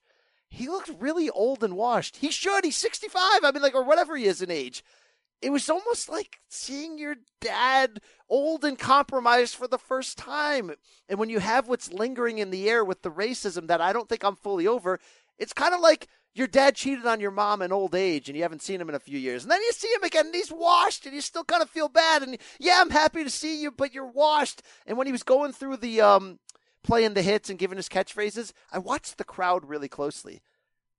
People, the noise was loud, but nobody was really moving. Right, it was a memorial. Or animated. Yeah, but it was a happy memoriam. When he came out, people, understandably so, weren't popping. So to see him in the leather boa and doing all the things, it felt a little sad. Maybe, like my NJPW take, was a little too fanboyish because it's about me as an Omega fan. This is about me as a Hogan fan. I don't think it was time. And even though he delivered for what his job was, I felt weird about it. I don't know if I want him on TV anymore. Well, what'll really tell us is how soon he comes back. If he comes back again for really no good reason whatsoever, then it'll tell us, yeah, they use this as a way to reintroduce him to the audience. If he doesn't, and they continue keeping him off TV, unless there's I don't even know what it would be, but some other legitimate reason to bring him back, then maybe it will speak to that this was actually heartfelt and Vince doing what he felt was right to honor Mean Gene Okerlund. And I do. I didn't initially, like I said, in the moment, I was like, there's no other way they could have done this. They're just really, what are you going to bring Ric Flair out? Like Ric Flair, yeah, he had that relationship with Mean Gene, not the same as Hogan. Hogan credits Mean Gene for making Hulkamania work. It's the guy that needs to be there in that moment. And you're right. He was washed as hell. And you know what? I think that played into maybe a little bit of why I feel the way I do. He was heavy. He had a pot belly. Big one. Even Hogan, you talk about keeping his arms toned. He kept his chest toned. This is a Hulk Hogan who seems to have been depressed and letting himself go a little bit. His eyebrows were not dyed. They were pure gray. They weren't blonde. You know, if he had the bandana off, you might have looked at him like, oh my God, like who even knows what he looks like without the bandana these days, right? So for those reasons, I'm giving WWE the benefit of the doubt because not only did it work, but I believe that Vince McMahon in this instance had the best intentions in mind. We said on last week's show, how many people was Vince legitimately close with who are still around? Mean Gene's one of those guys. And I'm gonna err on the side of they honored a legend in the right way. And the other things matter. I'm not over them either. But in this instance, just like you said, like when your dad comes back, he's been gone from your parents, been divorced for years. There's special moments and reasons where you say, you know what? We're going to put our differences aside. That's fair. And we're going to accept you in this moment. And that's what I did for Hulk Hogan. That's fair. And if you want to take me down to the core of what this is, a tribute to Gene, it worked. It felt special. It felt nice. Even the campiness of him talking about the tag team in heaven. I mean, I like the Twitter exchange which followed between Curtis Axel and Hogan, talking about how Hogan honored his father, of course, the Mr. Perfect. That was really touching, and a lot of that was good. And a lot of this is more about me personal, but it just, part of it, again, was just seeing, it felt sad seeing somebody who every time he'd come out in the past got massive pops, going through the motions of the shtick and the hits and it feeling like people, rightfully so, didn't care and didn't really want it. You know, and But it was, again, you're stuck on that. It wasn't that they didn't care. It was a memoriam. So they're not, when his music hits, they're not going to go crazy cheering for him because they know what it's for. Okay, when he's cutting the promo, he's not cutting a promo on a wrestler or to promote WrestleMania or do anything like that. He is cutting it to the screen for Mean Gene Okerlund. So they're not going to get off their feet and go crazy for it. It was well done. It was the right tone. Here's what I want for Hulk moving forward, though, and this is both in character and in real life. I want him to figure out who Terry Bollea is. And I know that's like a long-running joke, and it goes back to that trial and everything, you know, Hulk Hogan's penis or Terry Bollea's penis. I really mean that, like, I don't know if I want him in the shtick anymore when he comes out, the boa, the everything. I kind of want him to figure out who he is as an old man, and if he does come out in certain right settings as a historical figure, that's fine, but, like, I'd like to see that for him, for his sake, especially with all the bad that's going on. Like, come out and figure out who you are as a person. I don't know. I think when you're a larger-than-life character like him, it's difficult to do that. Like, course. even Flair just comes out in a suit these days, but Flair wore suits. Ric Flair was always just, you know, Richard Fleer or whatever I forgot his first name, turned up, you know, like we talked about. So Hulk is the boa. He is red and yellow. You know what I mean? That's him. That's what he has become. You know, it's like saying when the Undertaker comes back, he should wear, you know, blue and green as opposed to all black. No, he's the Undertaker. Even if he comes out as a normal human being, he should be wearing black and have his hair look decent and so on and so forth. So I don't know. I think we're closer on this than you actually intimated here. The tone of the entire situation was correct. Whether you liked him being there or not, I thought it worked. The other return on Raw was Brock Lesnar. And you want to talk about the opposite of working? Ugh. Brock Lesnar, Braun Strowman, BC. I deserve full credit about this for Braun Strowman. I've been saying this for months. You can't put the title on this guy. He is not main event material, and it was never more obvious than Monday night. I don't care if he forgot a promo. I don't care if he just couldn't cut one, if they gave him a leash and he didn't run with it. I don't know what the error was, but it sucked. Did you notice that because they had the split screen, while Brock was talking, there were moments where Braun was mouthing words as if he was trying to remember what he was supposed to say next, and it just left me feeling like this. I want to shut this stuff off! That was awful. We've seen them waste Brock Lesnar appearances many times, right? Not even say a thing or hurt anybody, and he's back on a jet plane before it's 8:05, right? Like, we've seen that before.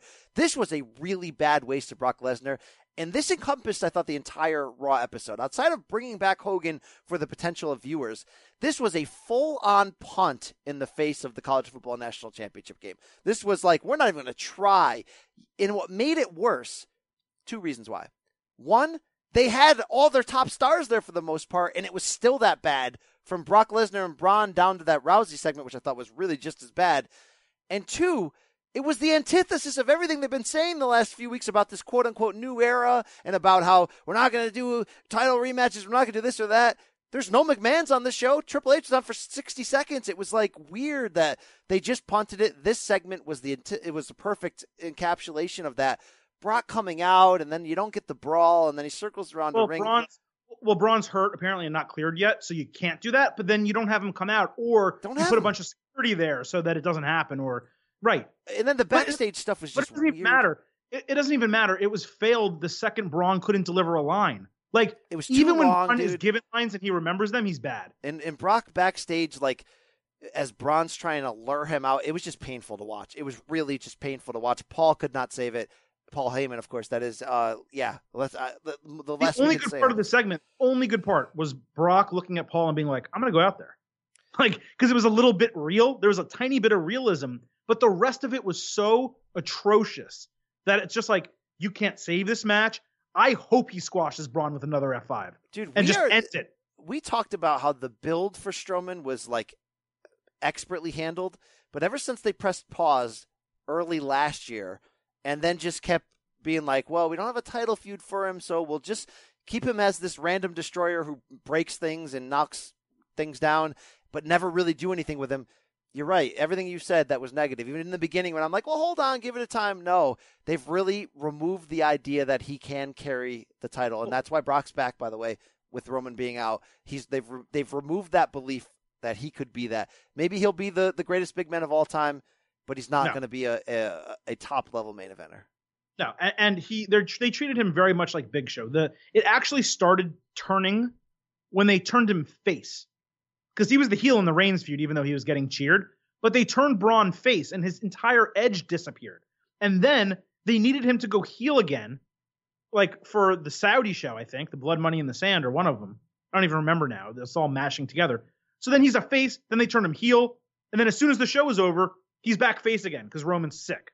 So it's like they're just treating him like absolute garbage. And look, we like the guy. We interviewed him. He seems like a cool dude, and I hope he has great success in WWE. But he is not a main eventer. He should not have the title. And Braun versus anyone at WrestleMania is a far step down from Brock versus basically anyone else. Brock, Rollins, Brock McIntyre, basically anyone that you could put with Brock would be a better match than Braun Strowman or the equivalent with Braun Strowman at WrestleMania. Yeah, they stretched this out way too much. I agree. You want to go Hero Zero Lightning Round? What do you think about that? I do, but I don't want to go too lightning round, despite the fact that you took forever on the main event with AEW, BC. But let's get into it. It's Hero or Zero time.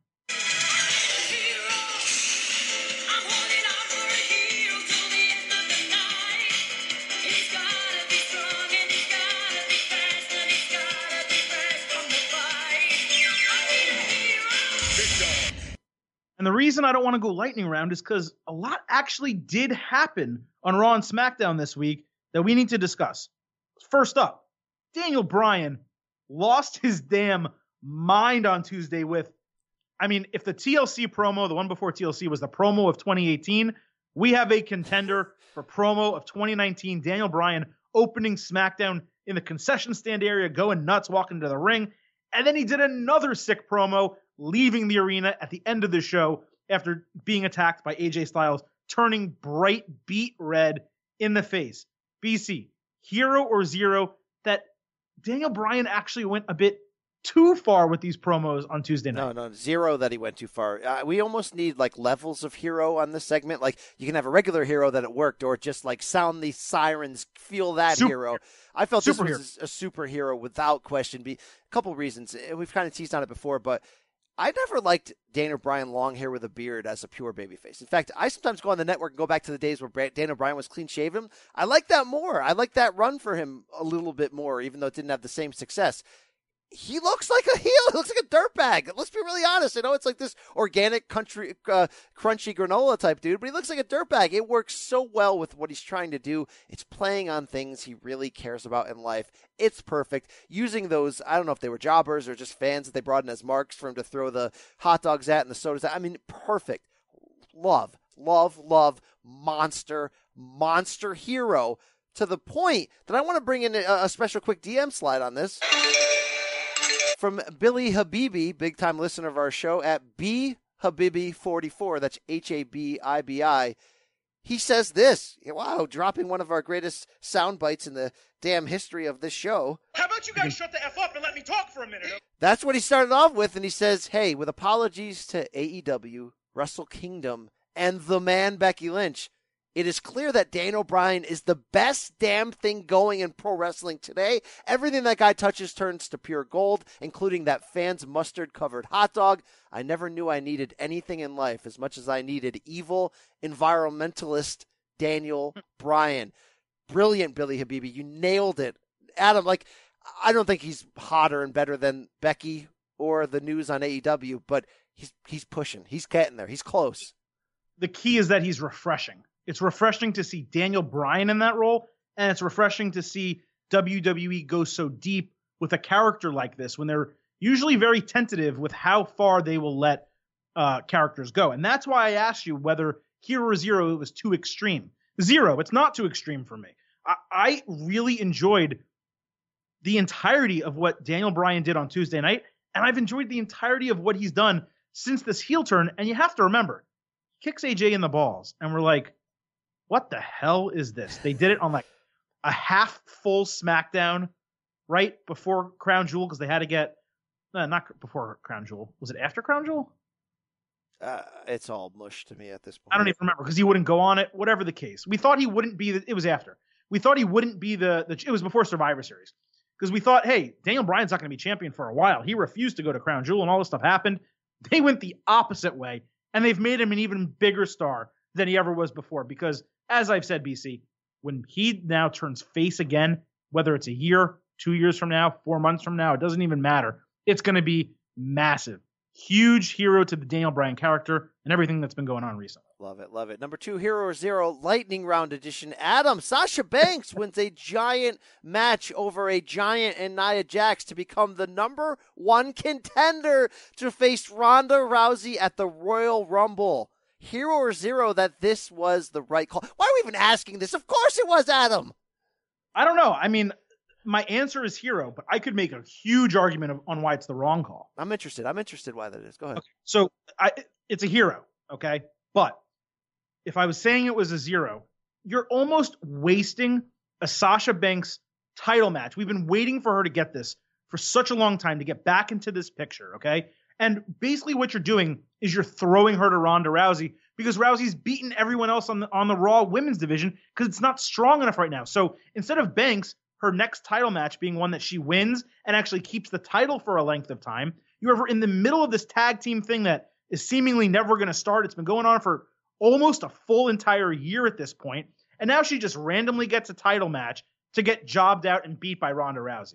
And you can make the argument it hurts her even more than if she's never in the match and they save that showdown for when it really matters and you have multiple months of a build. Maybe she wins the Royal Rumble, a number 1 contendership match, etc. In this case, it was just like, hey, Ronda Rousey comes out and is like, hey, I like Sasha. She should challenge me next. And then Nia comes out and is like, no, she shouldn't. I deserve a shot. Nia, you just had a shot. Why are you even out there making that argument? So then Sasha beats her, which was great. And the match was very good, by the way. And Sasha looked great in that match. But, I mean, it seemed like a rushed, wasted situation for Sasha Banks. So that would be the zero. And you know what? I feel that way, truly, about the entire segment, except I'm thrilled that Sasha Banks is going to be in a major singles match at the Royal Rumble. You know, normally I'd chalk this up to a typical Silver King take of taking something awesome and finding the root of the bad part of the one seed that didn't grow. But you make a compelling case this time around. You're right. They're going to use Sasha Banks to prop her up one time to job her out. And I don't like when they rush these feuds like when they did Cena Reigns last September and rushed it, like when they did Brock and Braun. Wouldn't it be great if WrestleMania was the first time Brock and Braun ever shared a ring? No, it's not going to be because they also shared a ring with Kane. # never forget at the Royal Rumble, by the way, for a title. Brock beat him head-to-head, too. Yeah, no doubt. I was happy about this, but you're kind of convincing me that this is wrong because the reality is Ronda versus Sasha should be the level of a SummerSlam title feud. Like, it should be incredible because guess what? The match is going to be incredible, and it's part of the reason why the women are taking over and why we care so much about the Royal Rumble, and we care about it so much because there's these women's matches we have to see, and they could and should main event that show just like they could and should main event WrestleMania this year. But you're right, they are going to rush this and ruin this. So that is sort of a slight zero, despite my entertainment. And it kind of is, again, representative of what I thought of Monday night. That Rousey segment with Bliss was one of the darkest zeros we've seen in a long time. And almost everybody but Bliss is to blame for that awkwardness. You and anyone else is 1,000,000% right. Nia has evolved to the level of not X-Pac heat, go home heat, get off my screen heat. We know you're not like most girls. You're not like most wrestlers. I don't even want to see you anymore. I know it's so mean and harsh, but yes, they've taken this too far and they've ruined her. She was atrociously bad during the segment. The whole part, like Sasha actually had that real great line calling her a bitch, but the way that Nia fielded it, I am a bitch, but I'm not the bitch. I didn't know she freestyled back it. in the chair. Yeah, it felt like she freestyled it, and it was awful. And you said you liked this match. I know Sasha sold out. It was almost like Nia stained my TV so bad that I couldn't see through the stains enough to realize that I'm watching a good match. I wanted it off my damn TV. Maybe I just really liked the finish because I loved the finish. Her jumping on her back and putting her in the bank statement, that was pretty sick. It's like, look, I know that she's the female Big Show. I know that she's the giant who has to essentially lose all of these, but she talks a lot of crap for always losing. And she just tapped out to skinny Sasha. I mean, like, it just made her look even worse than she ever has. Yes, Sasha Rousey's going to be fired, though. So it's a split decision in a lot of ways, but I think he did nail it. It's also like every time Rousey has a title match, there can't just be a normal challenge. It's like the thing that happened on that red carpet with Nia, that Rousey got the opportunity. It was like just kind of handed to her. Oh, sure, we'll fight, right? And then Natty did win a number one contendership, but they're best friends, so there's no real argument there. And what was up with Rousey putting over Sasha like insane? That's what I'm saying. Like she shouldn't. Like why weren't they talking about Bliss saying to her, well, you've beaten a lot of the women here. You haven't beaten me, she did. She beat her for the title, but you haven't, really beaten me. And, you still should have to go through me. And Sasha's music hitting and Sasha coming out and saying, who you haven't beaten? You haven't beaten the boss, the best women's wrestler on this roster. You've shied away from me. You haven't given me the respect I deserve. I want a title match. And then you go with what they did. Instead, they're trying to have Ronda Rousey put over Sasha Banks. That's weird. I don't need Ronda Rousey to put over Sasha Banks. Sasha Banks is over. Sasha Banks has it. Yes, there's the button. Sasha Banks has it. Okay, so the whole sequence did not work for me. But to your point, though, you're like, hey, we should have Sasha Banks, Ronda Rousey. It's a SummerSlam main event type of situation. It is the Royal Rumble. So they're giving us a really good women's match, and that's the only reason it's a hero. But just stop making Rousey look bad on the damn mic. I really can't wait to show the man how it's really done. I mean, her putting over Sasha was like fingernails on a chalkboard. Stop. It makes no sense. Stop. But people think I love Rousey, and I love the man. I love Sasha Banks. We just haven't had the opportunity for me to talk about it. Oh, yeah. Who are you feuding with right now on Twitter over your love of Rousey? Somebody came at you with fingernails. It was ridiculous. I paid it no mind. Was that Billy Habibi? Did I just put over a guy who's in a war? No, I don't think so. I don't think so. You're in all these Twitter wars. I don't know what's going on, Silver King. If you responded to people, I mean, look, let's move on. Wow. All right. Hey, is it my turn here? My point is, you let people get away with a lot of stuff. That's all. Well, they got to tune in on Wednesdays to hear my opinion. That's fine, and maybe that's what I'll start doing. All right, lightning round of Hero Zero BC. Seth Rollins is being pushed to the moon on Raw, squared off again with Triple H, demanded a title shot with Dean Ambrose, and WWE answers that by continuing something I legitimately did not realize had started, a Seth Rollins-Bobby Lashley feud. Apparently, that started last week somehow, and then they opened the show with them attacking each other. I didn't even remember it started. I swear to you, they opened the show with Rollins and Lashley attacking each other. I had no idea why.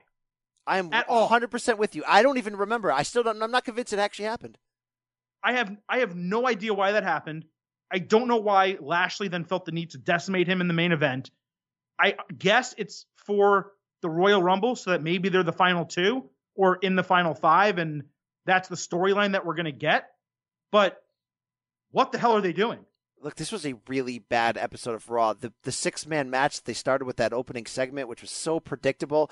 The only more predictable than that was Lashley coming back in this main event, which you want to talk about leaving the fans speechless for all the wrong reasons. That main event Seth Rollins match was turning hot fire. And then Lashley just walks in, who we don't want feuding with Rollins, and he shut the crowd up, but not in a good way at all. They ruined what they had built right there, and you're just like, oh. By the way, I really feel like 95% of Raw matches end with outside interference, and 60% or 70% of the time, it's totally telegraphed. Like, can we get back to just having finishes? Please? Like, I'd be fine with that. I'd be fine with wins and losses mattering, and that we don't have to protect everybody with this crap. This went from really good to really bad in a hurry. And when I say really good is that Seth and Triple H backstage thing was, oh my God, it was like put the needle in my veins. Like that is like, that's what we want. It's a little weird because I don't know where Seth is going with this. Is this going to be a heel turn thing? Is he reuniting with Trips? Is he going to be a made man again? It's all very interesting. And I felt ultimately like Trips really like hit a home run in that short little instance he was on the screen. Oh my, like they were just juicing me and amping me up when they're going back and forth and they hugged in the end. I was ready to hug the TV set. That ruled. And everything sucked after that. By the way, I also like that they just randomly showed Triple H talking to Sasha and Bayley backstage, like on the monitor before Seth saw him weird, and then right? went back there. No, I like that stuff because it's telling you that stuff is, I almost said the other word. It's telling you that stuff's going on backstage at the same time the show's going on. It brings a little bit of that realism where they used to, cut to the back and people would be talking and then you'd overhear their conversation. I liked that. I thought that was a really nice touch. But the rest of it was garbage. And Seth is hot fire right now. I think, just to answer your question, and we didn't even really have this isn't actually Hero Zero topic, because this is a zero, I'll say it.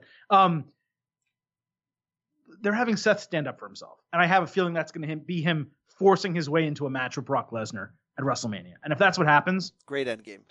I'm down for it. I'm down with that too. And knocking the coffee out of the hand was great. But are you okay that in wrestling kayfabe terms, why is Triple H showing up on the big screen just having a conversation with women during the celebration of a men's 6-man match that shouldn't have happened? Because the thought would be that they're going backstage to that next. And Seth sees that, and before they're able to fully do it, he runs back there, stops them, knocks the coffee out of them. All right. Lightning round continues. Number 4, Hero Zero. Adam, the Usos fought for a tag title shot on SmackDown, lost to The Bar. Then Miz runs in to challenge them, eats a brogue kick, and now apparently The Miz and Shane McMahon are tag team title challengers. Does it bother you the way this all went down? Hero Zero on the tag title developments on the Blue brand. I mean, look, SmackDown was pretty great on Tuesday. And this match with the Usos in The Bar was pretty great. Even the Mandy Rose interference was pretty great. This was a massive zero. Ooh. And you want to talk about wins and losses mattering? Storylines matter too. It makes no sense, in any circumstance, for someone to have to beat a champion to get a number 1 contendership at that champion's title. You already beat them. It should have been a title match. You should have the title. Okay? You should have to beat someone else who's a worthy challenger to be a number 1 contender. That's the first problem. Then they say, hey, the Usos, this legendary tag team that's maybe been the best thing on SmackDown for the last 2 years. You need to beat the champions to get a title shot. But the Miz, who's not even in a full tag team, the same segment can just walk to the ring, make a challenge, and get a tag team title shot. What the hell are you doing? That is horrid booking. It's terrible storytelling. Shame on them, Zero. So, again, you're right on this. You are right. It didn't make me that mad, though. It really didn't. It didn't make me mad the Usos losing, although I get your anger there.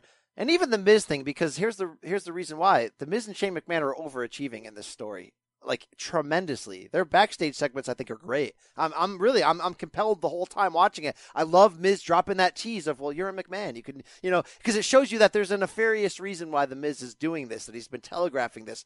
I love it. I love where it's going. I think it should go to the level of a title shot. How they got it, yeah, you can argue it was lame, whatever. But him taking the brogue kick to get the title shot seemed like a Miz thing to do, seemed a little brilliant. I guess I was more mad at, say, for an example, that the main event on Raw, the Rollins-Ambrose match, which, again, was on its way to being pretty damn awesome. It actually was good. It was way better than any match they've had since Ambrose came back. Yeah, it was incredible. It was on the way of getting to be incredible.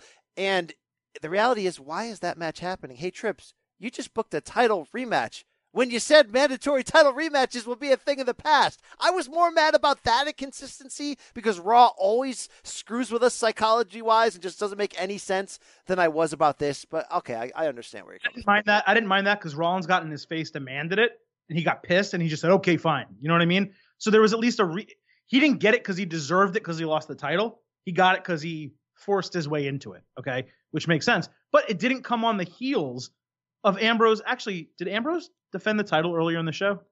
Or was he just in the 6-man tag match? He was in the 6-man, which is so lame. Yeah. That's a house show match. Stop the 6-man BS. Yeah, so they went back to that. And by the way, my issue with the SmackDown tag team situation, I said this again last week. You have Shane McMahon and Miz as this new team. But you have so many teams on the show that you're not using. You remember 3 weeks ago when we saw Gallows and Anderson and Sanity, and they never paid that off? Like, either of those teams could have challenged for the titles, and they didn't. And it's frustrating, even though SmackDown's very good, and it does seem WWE is getting better as a whole. Okay, last part of Hero Zero BC. I'm curious, and we teased this last week, what you think about the progression of this Johnny Gargano, Tommaso Ciampa rivalry. It involved Aleister Black in a cage match against Gargano. We'll talk about that and what happened there. And now the new involvement of Ricochet as well. Hero or zero to the development of this Gargano-Ciampa storyline on NXT. This is such a massive hero because it's leaving me with so many questions and questions we've been talking about for a while, but they're still unanswered. Are we going to get an evil DIY? You and I both bought DIY shirts for a great price. You called that. I want that so bad. This is such a great curveball turn in their storyline, but obviously they're introducing new people. I did not see the Ricochet involvement. I feel like I've missed that in my catching up on NXT. Can you explain that to me? It's not direct Ricochet involvement, but the promo that Ciampa cut 2 weeks ago on NXT, he was basically talking to Johnny directly through the camera, and he was suggesting, hey, why are you worried about me? You should go after the North American title, which is held by Ricochet. Right, so what Ciampa mentally is trying to do is take Johnny off of him and put him into another feud with Ricochet, just like Ciampa, in theory, controlled his mind and got him into this steel cage match with Aleister Black, which was great instead TV. of fighting him again. So actually, he did that with Black and Gargano. Sorry, but point being, Ciampa is playing this now mastermind diabolical role, and I think is setting up perfectly for what's to come. But you finish and then I'll tell you. Yeah, this is a friggin' massive hero. I just really, you consider the wrestling talent involved in these names. I mean, we just had Aleister Black kind of in the middle of this thing. If you get Ricochet involved, it's just, you're going to see such unreal matches, the potential of where Johnny Gargano's heart is going. Oh, I just can't wait. Like, this is such great classic storytelling. And while we mentioned Ricochet for a second, so he broke up with Tessa Blanchard. I'm not sure what happened there. But you see on Instagram that he's dating Casey Catanzaro now? No, but that's a move. That's quite a move. Wow, all right, Ricochet. All right. Yeah. There you go. Well done. Well handled. Well played. You might feel even better about her if you actually watched the Mae Young Classic, which was fantastic and featured her in I should matches. really watch that. I just still don't like that you said it was as good as that fine bottle of wine that was the 2016 CWC. Again, the best matches are on par with the best matches of the CWC. On par with TJP and Kota Ibushi? I mean, are you kidding me? You know what that means? This is strong style. This is Kota Ibushi. When you watch Maiko Satomura, I think her name is, who I had never heard of before, okay, against some of these women, it's shocking how good it is. Like, it's great wrestling. And the shows, especially at the end, the shows top to bottom are really, really damn good. Regarding this, I'm going to tell you where this is going. And we always talk about, or at least I recently have been talking about, if you can tell where the story's going and it pays off the way you want it to, you become satisfied as a customer. I love that Ciampa is like mentally controlling Gargano right now. I think they do team up as the evil DIY, as you suggested, with the same old shirts in black instead of blue. Oh, yes. You do the whole thing, and then Gargano turns on Ciampa at an upcoming takeover. Actually, I don't even know if there is one before WrestleMania. There may not be. Hey, there's a takeover this Saturday, apparently. Well, that's the UK one. Yeah, but yeah. Not into it. Sorry. But at some point, maybe on NXT TV then, or something when they team up in a match or whatever, Gargano turns on Ciampa and reignites that and gets the title match that we want at NXT TakeOver New York. Do we need Ciampa to sleep with Mrs. Wrestling before this to make this storyline even better? I don't think Candice is down like that. Yeah. Seems like a good girl, you know? It's a fair point right there. Wow. Point being, this is the main feud on NXT right now, the main storyline, and it's going great. Only other thing we can talk about, Bianca Belair is the new number one contender for Shayna Baszler's women's championship. Is that the right choice? Yes. I like buy every ounce of stock in Bianca Belair. Buy everything. Well, you know, yeah. Shout out to Montez Ford there. Well done on that. But if they're up. I love her as a performer. I love the swagger. I mean, she's a freak athlete. We all know that. But the swagger, she's learning, obviously, to be a better wrestler. It's great background in track and field, explosive athlete. But she's really getting it. That little dance she does when she's flinging her hair, like, it's really good character development. You know, this whole EST thing. I put the rocket ship on her. Really. I think she has special future. I just think she's still a little raw to be going into a match with Baszler, who's not. She's good, very good, but she's not a smooth in-ring worker. I don't know how that match is going to look at TakeOver. I'm assuming that's when it's going to be. I agree, but I have excitement for that. You know what I mean? Like, I think she'll be better than Ember Moon. What? Wait, what do you mean? As what? Overall? Better overall performer, yeah. Oh, I think overall career-wise, she might have a better career than her, yeah. But she's not better in the ring than Ember Moon. Definitely not now. Dude, Ember's really good. You keep doing that, but she's great. BC, what was your feel spot of the week or of the last 10 days or however long? Besides Daniel Bryan's promo and everything happened that involved AEW. Are you guys ready for a revolution? Yes, Conrad, I'm so ready. My feel spot is Naomi. Look, I love when you take things, when you have mid to lower card storylines that continue show to show. We don't know really what's going on here between Mandy Rose and, is it Jimmy Uso? She's trying to portray that they're doing business together, if you will. If I was him, I will. But to utilize the marriage with Naomi, the reason why this is my feel spot, Naomi attacking both Mandy and Sonya Deville backstage had an element of realism to it. That was grimy and dirty and exactly what a scorned wife would potentially do. If this leads to things like Naomi doubting Jimmy and being like, well, they keep coming out and saying this, what's really going on? If they have a payoff here, like of a real story, this is great. This is PG-13. This is fun. This also keeps these guys busy and girls. You allow a male and woman on the roster to be intertwined in the same story. Everything about this was great, but I think Naomi made this special on Tuesday night. Yeah, Naomi's been absolutely great in this storyline. And you're right. Look, Mandy Rose was in a huge towel. Like, it covered everything, okay?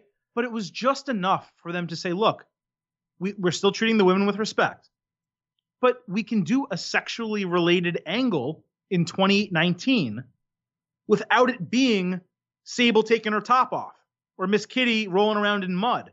You know, they're able to do things like that, and they have a character in Mandy Rose who should be looked at and talked about that way because she legitimately is gorgeous. And it's a good gimmick for one woman to have as opposed to the entire roster. So True. I think what they're doing with her is great. And I think she's improving as a wrestler as well, which is good. And I also think this is a situation where Naomi, maybe someone comes to her side and it sets up a tag team feud where if they do a tournament for these titles that are going to happen at some point, these tag team titles, you have one team in Mandy Rose, Sonya Deville. You have another with Naomi and someone else. It used to be Asuka. That changed. You have teams on Raw, so on and so forth. My feel spot, one of the top 5 wrestlers in WWE showed why they are one of the top 5 wrestlers in WWE on Tuesday night because Andrade Cien Almas put on a damn clinic in a tag team match that shocked and surprised me. Brian, I don't know if you fast forwarded through it maybe because you had to catch up, but that match, Almas and Samoa Joe with the weird hair and all against Rey Mysterio and Mustafa Ali was hot fire. The match was incredible, and the finish, I forgot the name of the move off the top of my head right now, but it ends up basically being a pile driver, which we don't often see on WWE TV. Almas and Mysterio were incredible together, and Andrade Cien Almas pinned Rey Mysterio Jr. clean to open SmackDown. It was awesome. It hit me in the feel spot, and they called it the year of El Idolo. I believe it. If they push him, he can be a massive star for WWE. I can't disagree with any of that. That move was fantastic. That match, although, yeah, I did get caught fast forwarding through a lot of it. See, I played basketball on Tuesday nights, and I emptied the tank way too much last night, and I came home a zombie, and I caught myself. I stopped watching SmackDown because when I watch it tired and angry, I hate it. And when I caught up this morning, I was like, man, that was a good episode. It was a pretty damn good episode there. So you have to go back and watch that match. Here, SmackDown was so good that every match, with the exception of maybe Brian R-Truth, which was a throwaway, could have main evented the show. That's fair. That's fair. Don't forget what Andre said. You think you gonna come on my back all the time? That's so gross, right? How did that ever happen? I mean, come on, Andre. That's ridiculous. I mean, why don't you just say it? I know what you got in your pants, and I want it. All right, enough of that nonsense. Hey, reminder, Thursday, bonus audio. The Man, Becky Lynch. Do not miss this. Make time in your ear hole and your day for it. Follow us everywhere. Give us that 5-star review. Decide what side of the line in the Great War you are on, because this revolution is happening, whether you're ready, whether you want it to. Just get ready. Just buckle up. Come on, Silver King. Let's do this. Let's do this. Well, the real revolution is here. It's State of Combat. You all know it. Follow us at State of Combat on Twitter. Tell everyone and all your friends to subscribe. 5-star reviews. all the good stuff, BC. For anyone who complained a few weeks ago that we gave them like a 65-minute episode, well, I don't even know how long this is, but this was a damn long episode, and we got you more performance-enhancing audio tomorrow on Thursday, and there's a little special surprise in store on next week's show as well. That's the bag I'll tease. You'll get the mess next week, right, BC? Yeah, well, that's it. That's it. You got to be careful when you do tease that because the mess is coming. Yeah, I guess there's nothing really else to say. Might as well say goodbye. Okay, now say goodbye. Goodbye. Say goodbye. Bye. Okay, now get out of here. Well, that's a little rough, Randy. Yeah, but it is rough. Yeah, wrestling is a rough sport. Really is. R.I.P. Mean Gene. We'll see you next time. Actually, we'll see you Thursday. Becky Lynch, be there. We out.